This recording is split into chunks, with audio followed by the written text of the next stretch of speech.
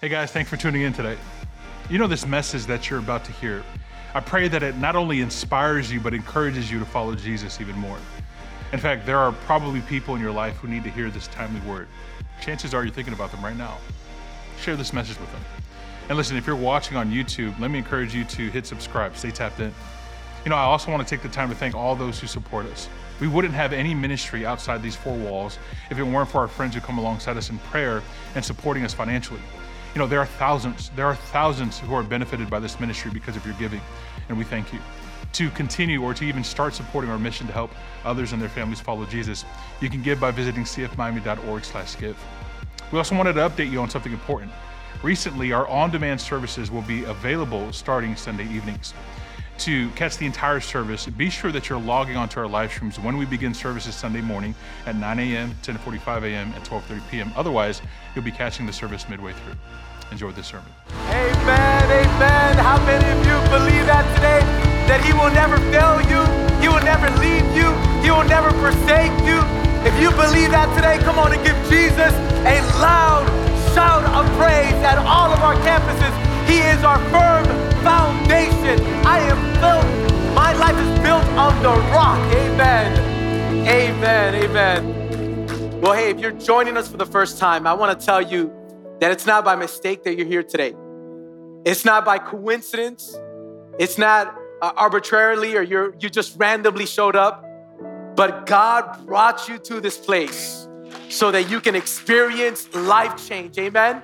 I want to take a moment and welcome all of our campuses across Miami, our West Kendall campus, Doral, Redland, Coral Gables downtown.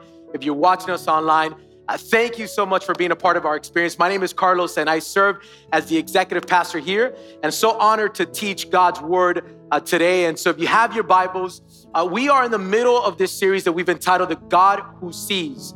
And we learned at the beginning that God sees our affliction, and this weekend, we're going to learn that God sees our doubts, that God sees our doubts. And so if you have your Bibles, you can open them up to Genesis 38, and we're going to begin in verse 10. Here's what the word of God says. Then one of them said, I will surely return to you about this time next year, and Sarah, your wife, will have a son. Now, Sarah was listening at the entrance to the tent, which was behind him.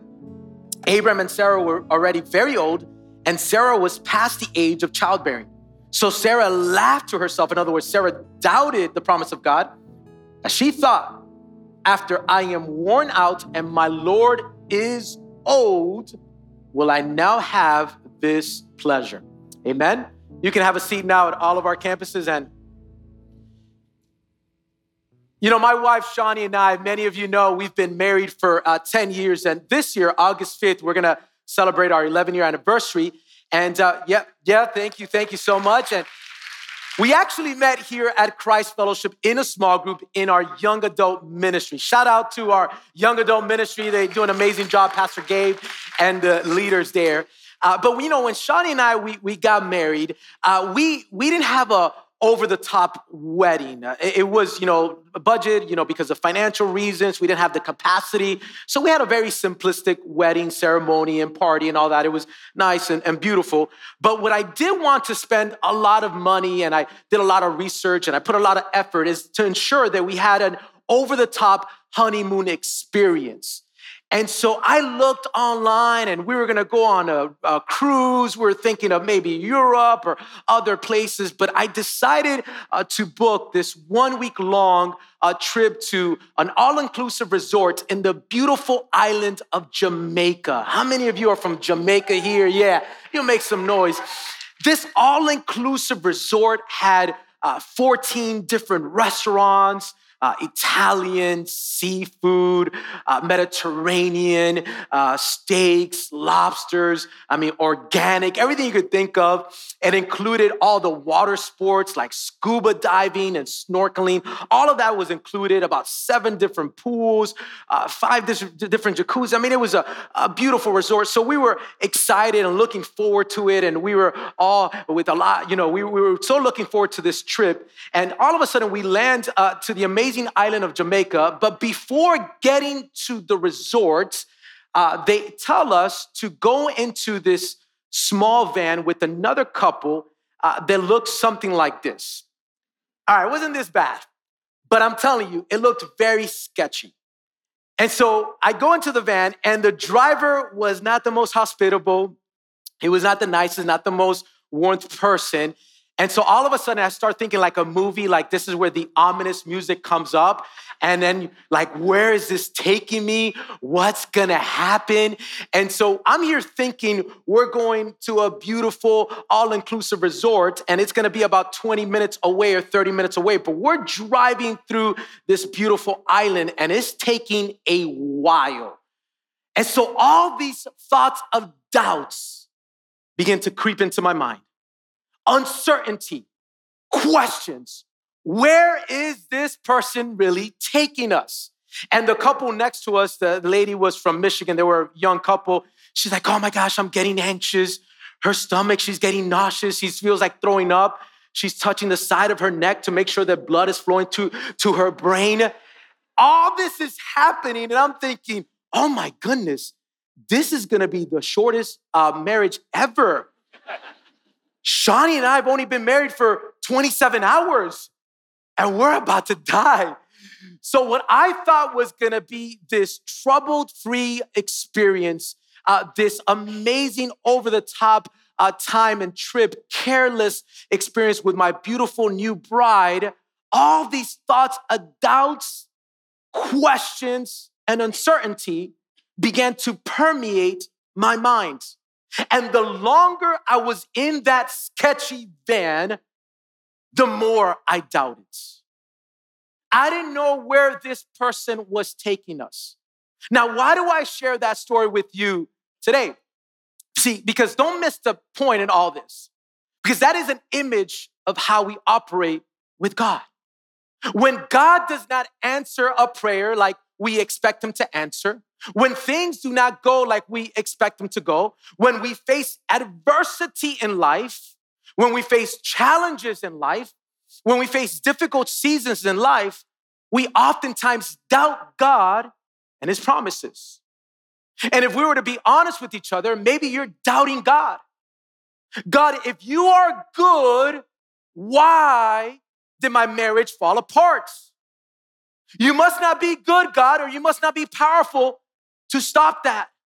God, if you are good, why did my father or mother or a son, why did they die from an illness? If you are so good, God, why did this happen? And oftentimes we begin to doubt God. So what we're gonna learn today is how do we overcome the doubts that come into our lives? And how does God respond to our doubts? And so we love to take notes here at all of our campuses. I want to encourage you to take out your listening guide, take out your Christ Fellowship app, West Kendall, Doral, Redland, Coral Gables, downtown. If you're watching us online, this is the first point that I want you to write down today. Doubt is a normal emotion for us all to experience. Doubt is a normal emotion for us to all experience. Now let's go back to Genesis 18, verse 1, the beginning of that passage. And I want to take it to verse 1 because this is the beginning of that narrative. And I want to set up the scene for us to understand. The Bible says in verse 1, the Lord, say with me, Lord. Say it like you mean it, Lord. The Lord appeared to Abraham near the great trees of Mamre while he was sitting at the entrance to his tent in the heat of the day. Abraham looked up and saw 3 men standing by. When he saw them, he hurried from the entrance of his tent to meet them and bowed low to the ground. He said, I have found favor in your eyes, my Lord. Do not pass your servant by. Now, let me help you understand what's happening there. Because the Bible says that the Lord appeared to Abraham, but then all of a sudden you see this setting of 3 men coming towards them. Well, you really study this narrative. The 3 men, 2 of them are actually angels, and the other one is actually a form of the pre-incarnate Christ. We've shared with you many weeks ago that we learned about this word called Christophany. And Christophany is moments in the Old Testament where Jesus Christ would take a form of a person, and it would be a form of the pre-incarnate Christ. We see that in Genesis chapter 18. We see that in Genesis chapter 32 when God wrestles Jacob wrestles with God. That is a form of the pre-incarnate Christ, Christophany. And Judges chapter 6, when God, the Lord, appears to Gideon before he goes on the battle and takes the 300 men, that is another form of Christophany. And so as Abraham sees these three men, two of them are angels and one of them is the pre-incarnate Christ. And so he goes towards them, and the word of God says in that narrative that he begins to serve them. And so as he begins to serve them, they are in his home, they're in his tent, they're probably, having a meal. And this is what verse 9 says. "Where is your wife, Sarah?" they asked him.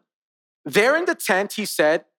Then one of them said, "I will surely return about this time next year, and Sarah, your wife, will have a son."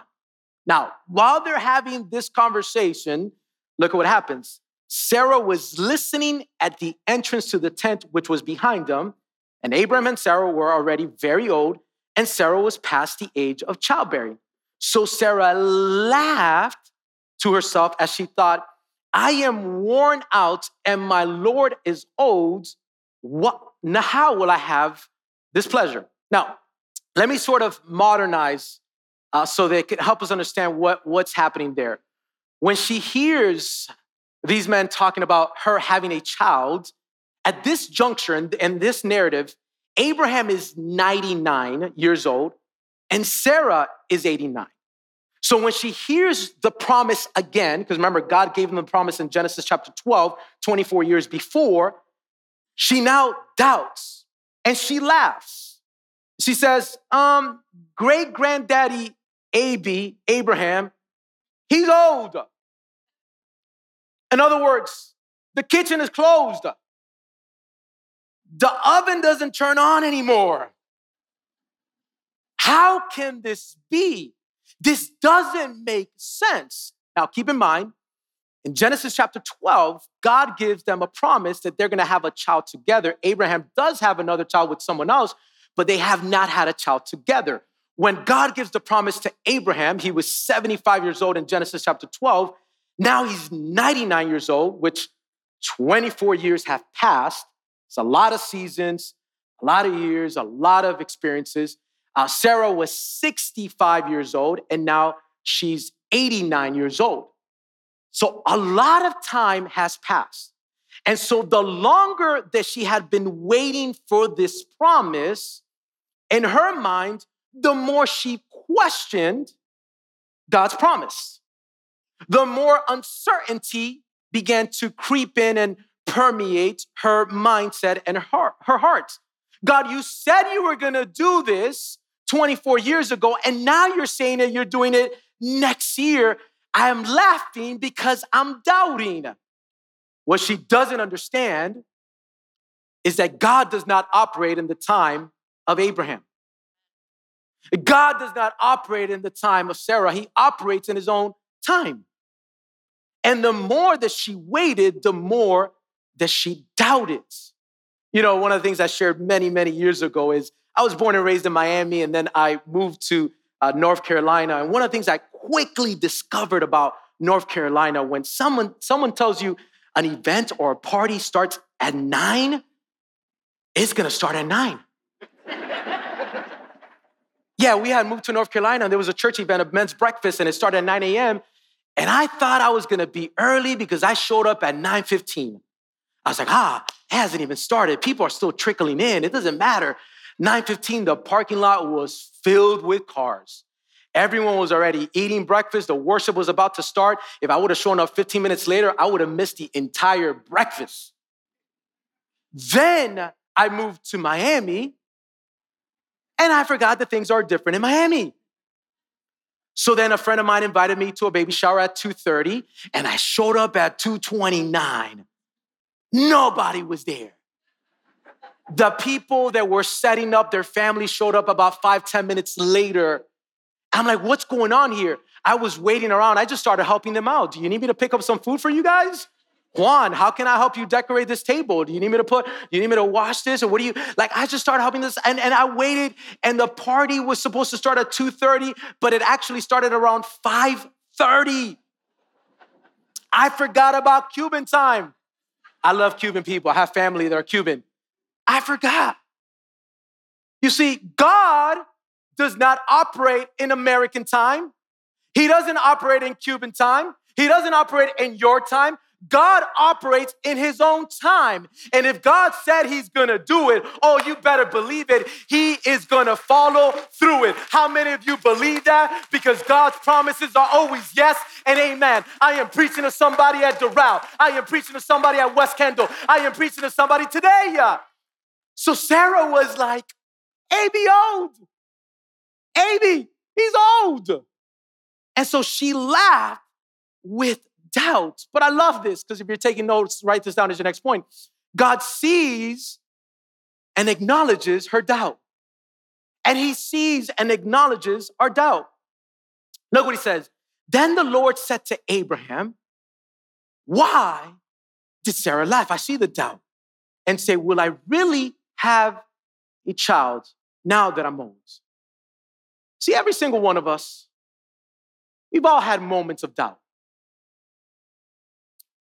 Every single one of us, we've all had moments where we've questioned God's promises over our life.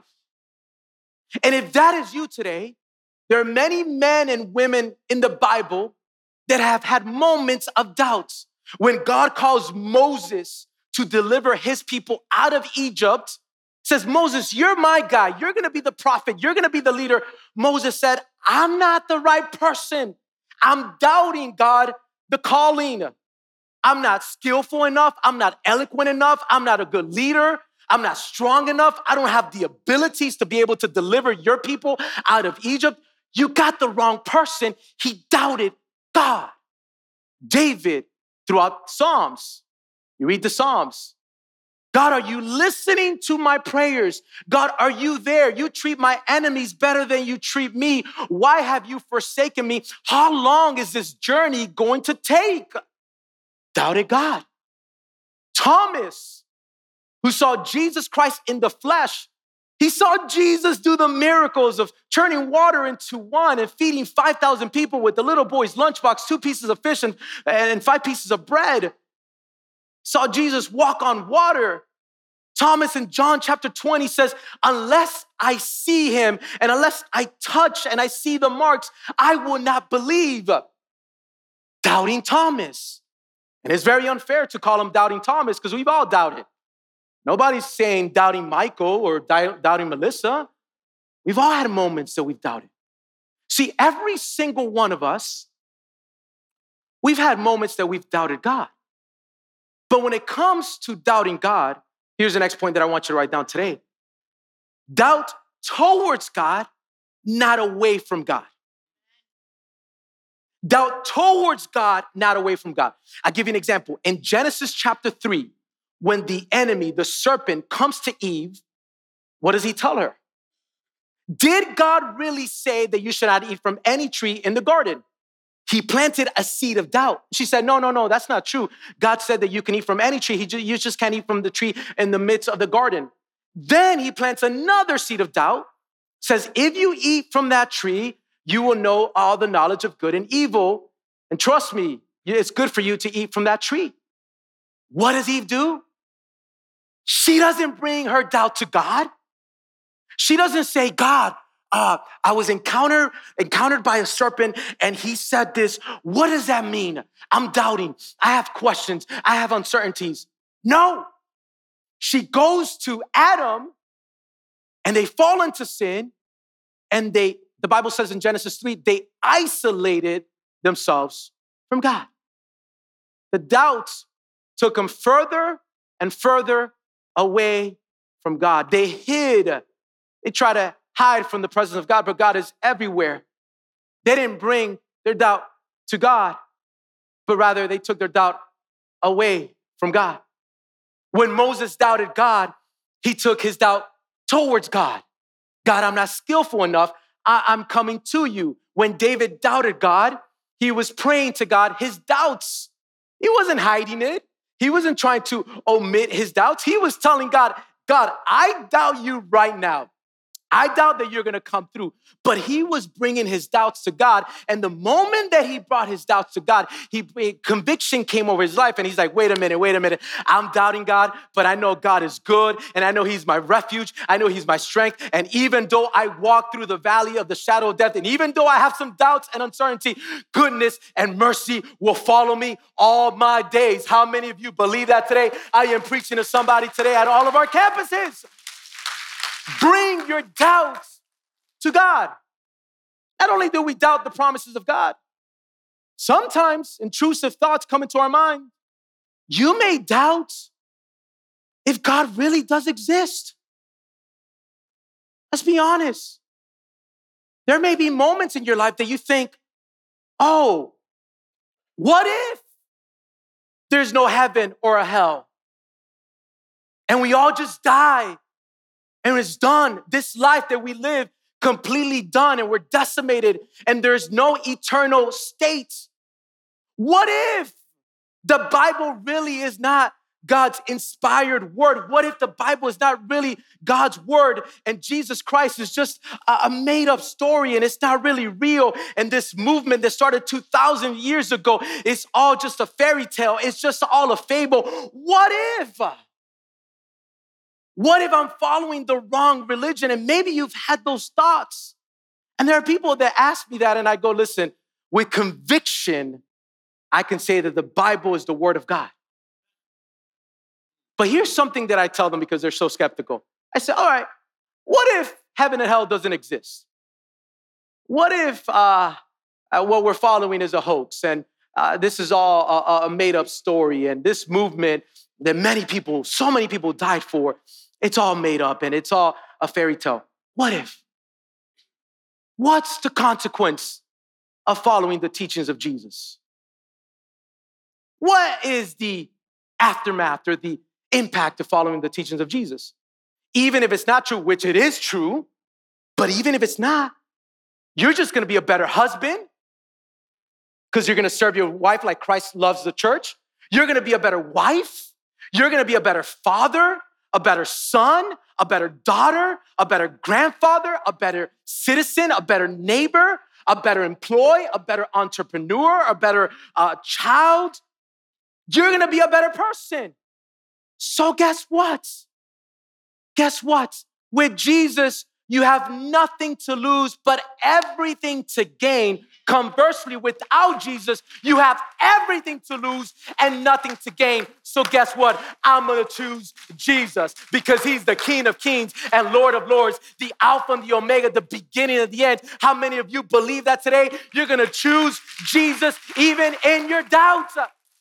Tell the person next to you, choose Jesus. Tell the other person next to you that you ignored, choose Jesus. Listen, faith is not the absence of doubt. Faith is the means that helps you overcome your doubts. A strong faith is not a faith that never doubts. No, a strong faith, it's a faith that gets you through the doubts, that your faith is stronger and you're closer to God. You are more of a man and woman of God. After you've gone through those questions and doubts, I'm going to hold on to the rock because he is my firm foundation. You know, Sarah that doubted God. In Genesis chapter 18, she doubted God. She laughed at the promise. In Genesis chapter 1, she also laughs when Isaac is born. But no longer does she laugh because of doubt. Now she laughs because of joy. Isn't that amazing? She no longer laughs because of doubt. Now she's laughing because, oh my gosh, God, you are so good. Your promises are yes and amen. God, you came through. You followed through with your word. God, what you promised, you said you were going to do, you fulfilled it. And here is my son. You know, Hebrews chapter 11 is known as the Hall of Faith. It's like the Hall of Fame of men and women of the Old Testament. And it talks about all these different men that by faith, Abraham left his land to follow God and the promises that he had for him. By faith, Noah built an ark, not knowing what was going to happen to him. By faith, Moses left the pleasures of Egypt to follow the calling of God. By faith, Enoch. By faith, Joseph. Do you know that doubting Sarah is one of the only two women that are mentioned in that hall of faith? Isn't that amazing? Look at what Hebrews chapter 11, verse 11 says. By faith, say with me, faith. Say it like you mean it, faith. Sarah herself received power to conceive. Even when she was past the age, she considered him faithful who had promised. Doubting Sarah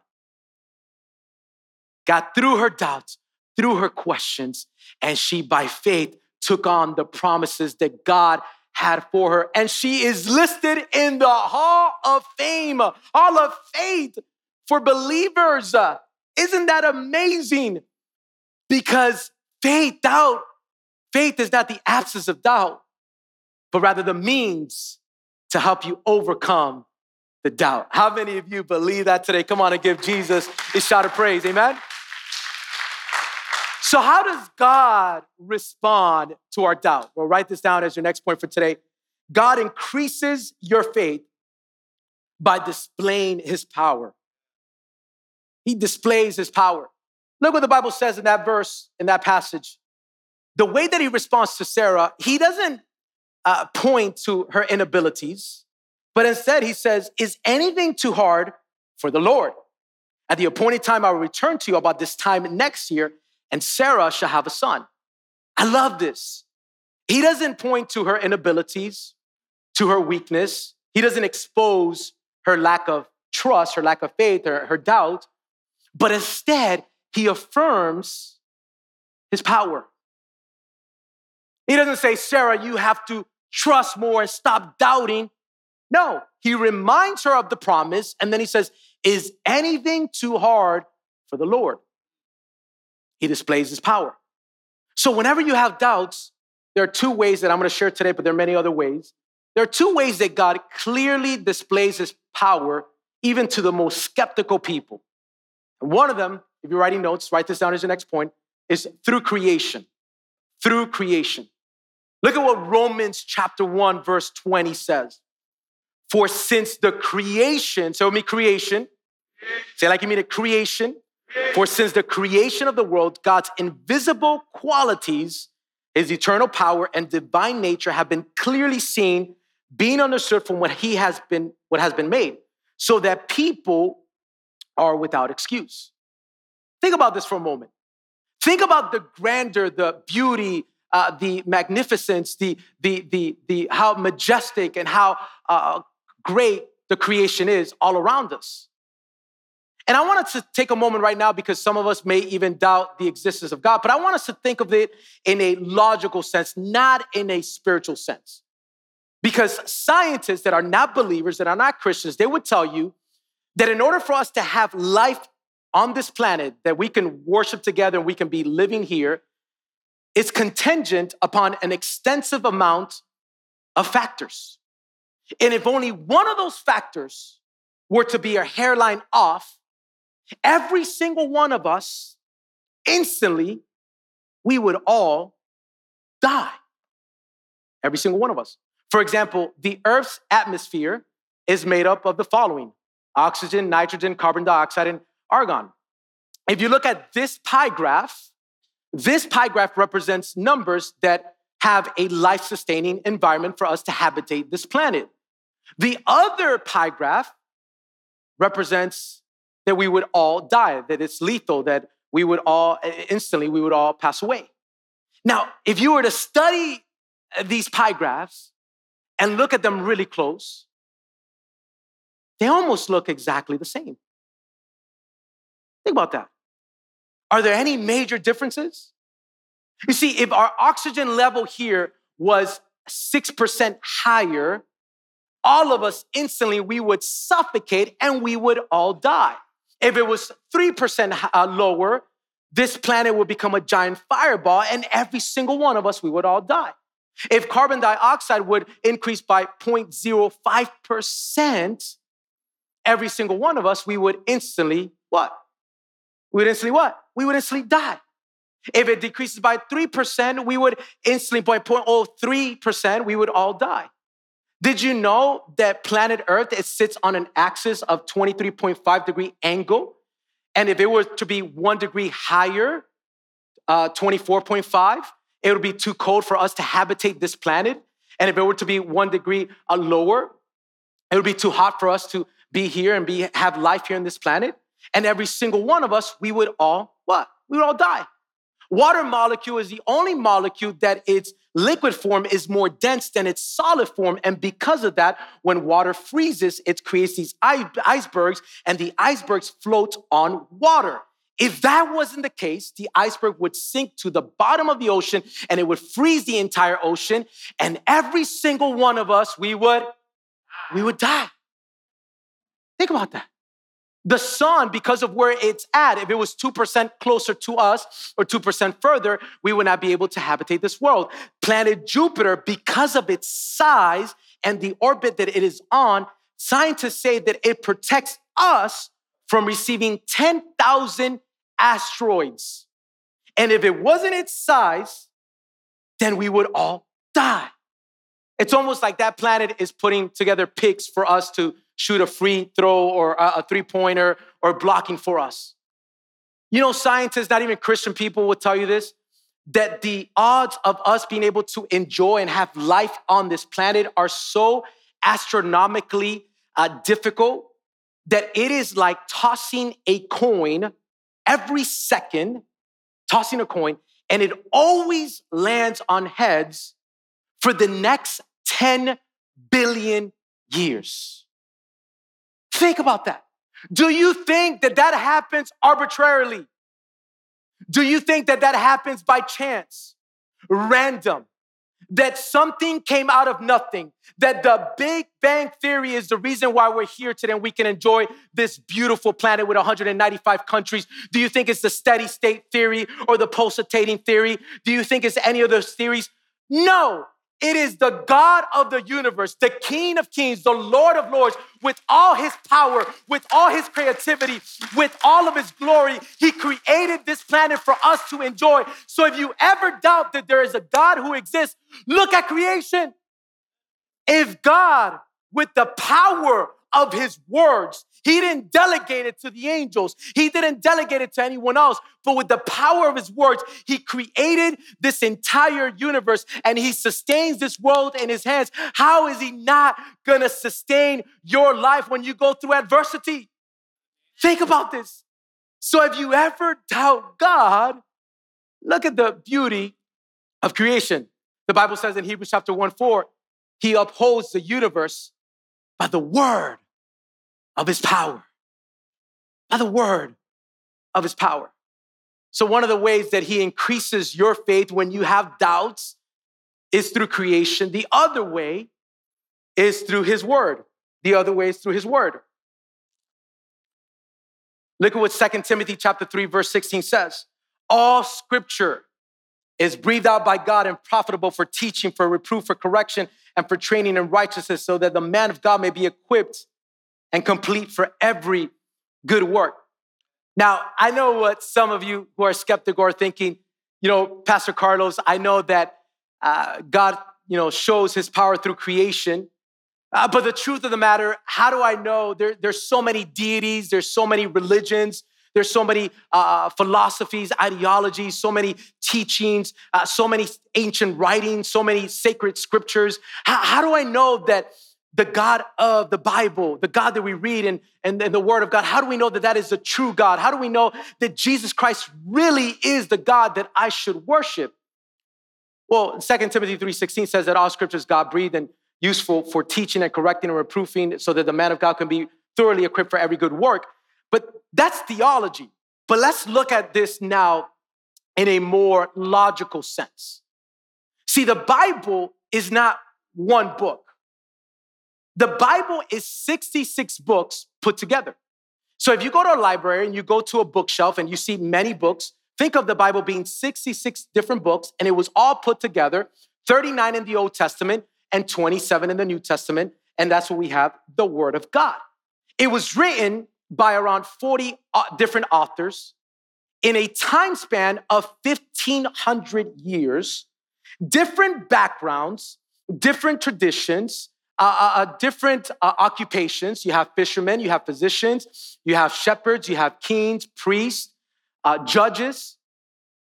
All those factors, they didn't have social media back then. So it wasn't like Peter was looking on his phone and saying, oh, look at what Abraham tweeted about. Oh, look what Luke DM'd me. Look what I saw on TikTok from Sarah. She's doubting. Let me go and write. No.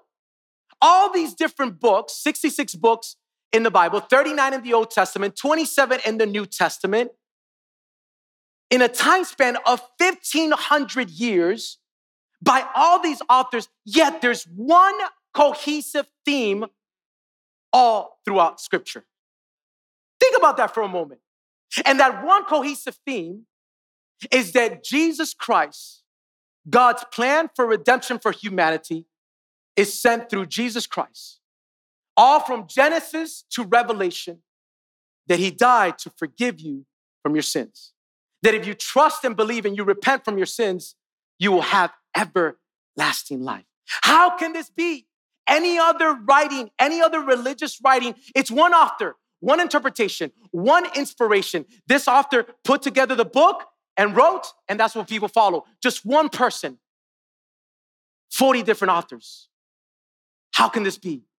Because it's not really 40 different authors, but instead it's one author who inspired these men to put together these words.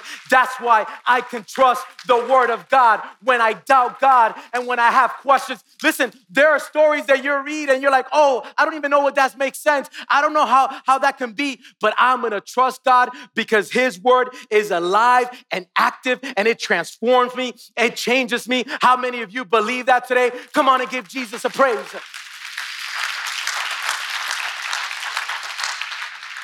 So what are your doubts? What is it that you're doubting God? Are you doubting his promises? Are you doubting your calling? Are you doubting his plan for your life? Are you doubting him? Are you doubting that he exists? In the 1940s, there was these two well-known preachers, evangelists. Many of you have heard of Billy Graham, passed away several years ago. God used him in many ways. And there's this other man by the name of Charles Templeton. Billy Graham and Charles Templeton, they would actually do crusades together and they were good friends and good colleagues. And many believed back in the 1940s that Charles Templeton would actually be more known and have a more thriving ministry because of his dynamics and he was a very anointed preacher of God's word. And the reason why you don't know about Charles Templeton, or perhaps many of you may not know about him, is because when he started doing ministry and he was doing ministry with Billy Graham, there came a moment that he began to doubt God. God, if you are so good, this is what Charles Templeton started thinking. If you're so good, why is there so much evil? You must not be good or you must not be powerful enough to stop the evil in this world. That's the greatest question of theodicy that I'm sure many of us have thought about. And he started wrestling with his faith, and rather than doubting towards God, he doubted away from God. And there came a point in his life that he got a Time magazine and he saw a woman holding her dead son, and he had died because of starvation. And at that moment, Charles Templeton said, listen, I cannot preach a message when a good God allows something like this happen. And he stopped being a follower of Jesus. He stopped his ministry and he became an atheist. Then he was still friends with Billy Graham. They were still friends. And he started telling Billy, listen, I think the Bible is not really the word of God. Billy, I'm trying to save you from this. I think what you're preaching, what you're following, what you're telling people, it is all hoax. It's made believe. And Billy started having doubts. But rather than doubting away from God, Billy started doubting towards God. And he brought his doubts to God. And there came a point in his life, Billy Graham, that he was on the campground, and there came a point in his life that he made the decision to just continue to pursue Christ and continue on in ministry. And he said the following: I'm going to allow faith to go beyond my intellectual questions and doubts, and I will believe this to be your inspired word. From that day forward, over 3.2 million people have given their life to Jesus Christ through the ministry of Billy Graham, because he pushed through the doubt. Years later, Lee Strobel, who was an atheist, and he wrote the book Case for Christ and Case for Faith, actually interviewed Charles Templeton. He went to his home. He was writing this book, and you can read the book, and it has a part that I'm about to share. And he asked Charles Templeton, tell me about Jesus at the end of the interview. And he was not expecting to receive the answer that he gave him. He said, this is in his book: he was the greatest human being who has ever lived. This is an atheist. He was a moral genius. His ethical sense was unique. He was the intrinsically wisest person that I've ever encountered in my life or in my readings. His commitment was total and led to his own death. What can one say about him except that this was a form of greatness? Everything good I know, everything decent I know, everything pure I know, I learned from Jesus. There's no question that he had the highest moral standard, the least duplicity, the greatest compassion of any human being in history. There have been many wonderful people, but Jesus is Jesus. In my view, this man said, Charles Templeton, he is the most important human being who has ever existed. And at the end of that time, his voice began to crack. That's what he writes. And he says the following: I miss him. I miss Jesus. I miss him. He was a man of God who was being used by God, who was an evangelist. And rather than taking his doubt and questions to God, he went away from God and lived not in the purposes that God had for him, but lived his own life. And at the end of his life, he said, I miss him, miss him. Do you want to live a life that at the end of your life that you said, I miss Jesus? I didn't get enough time to spend with God. I doubted and I questioned God so much. I was so skeptical that I missed out on the calling and the purposes that he had for me. What are you questioning God with? What doubts do you have? Carlos, you don't understand my situation.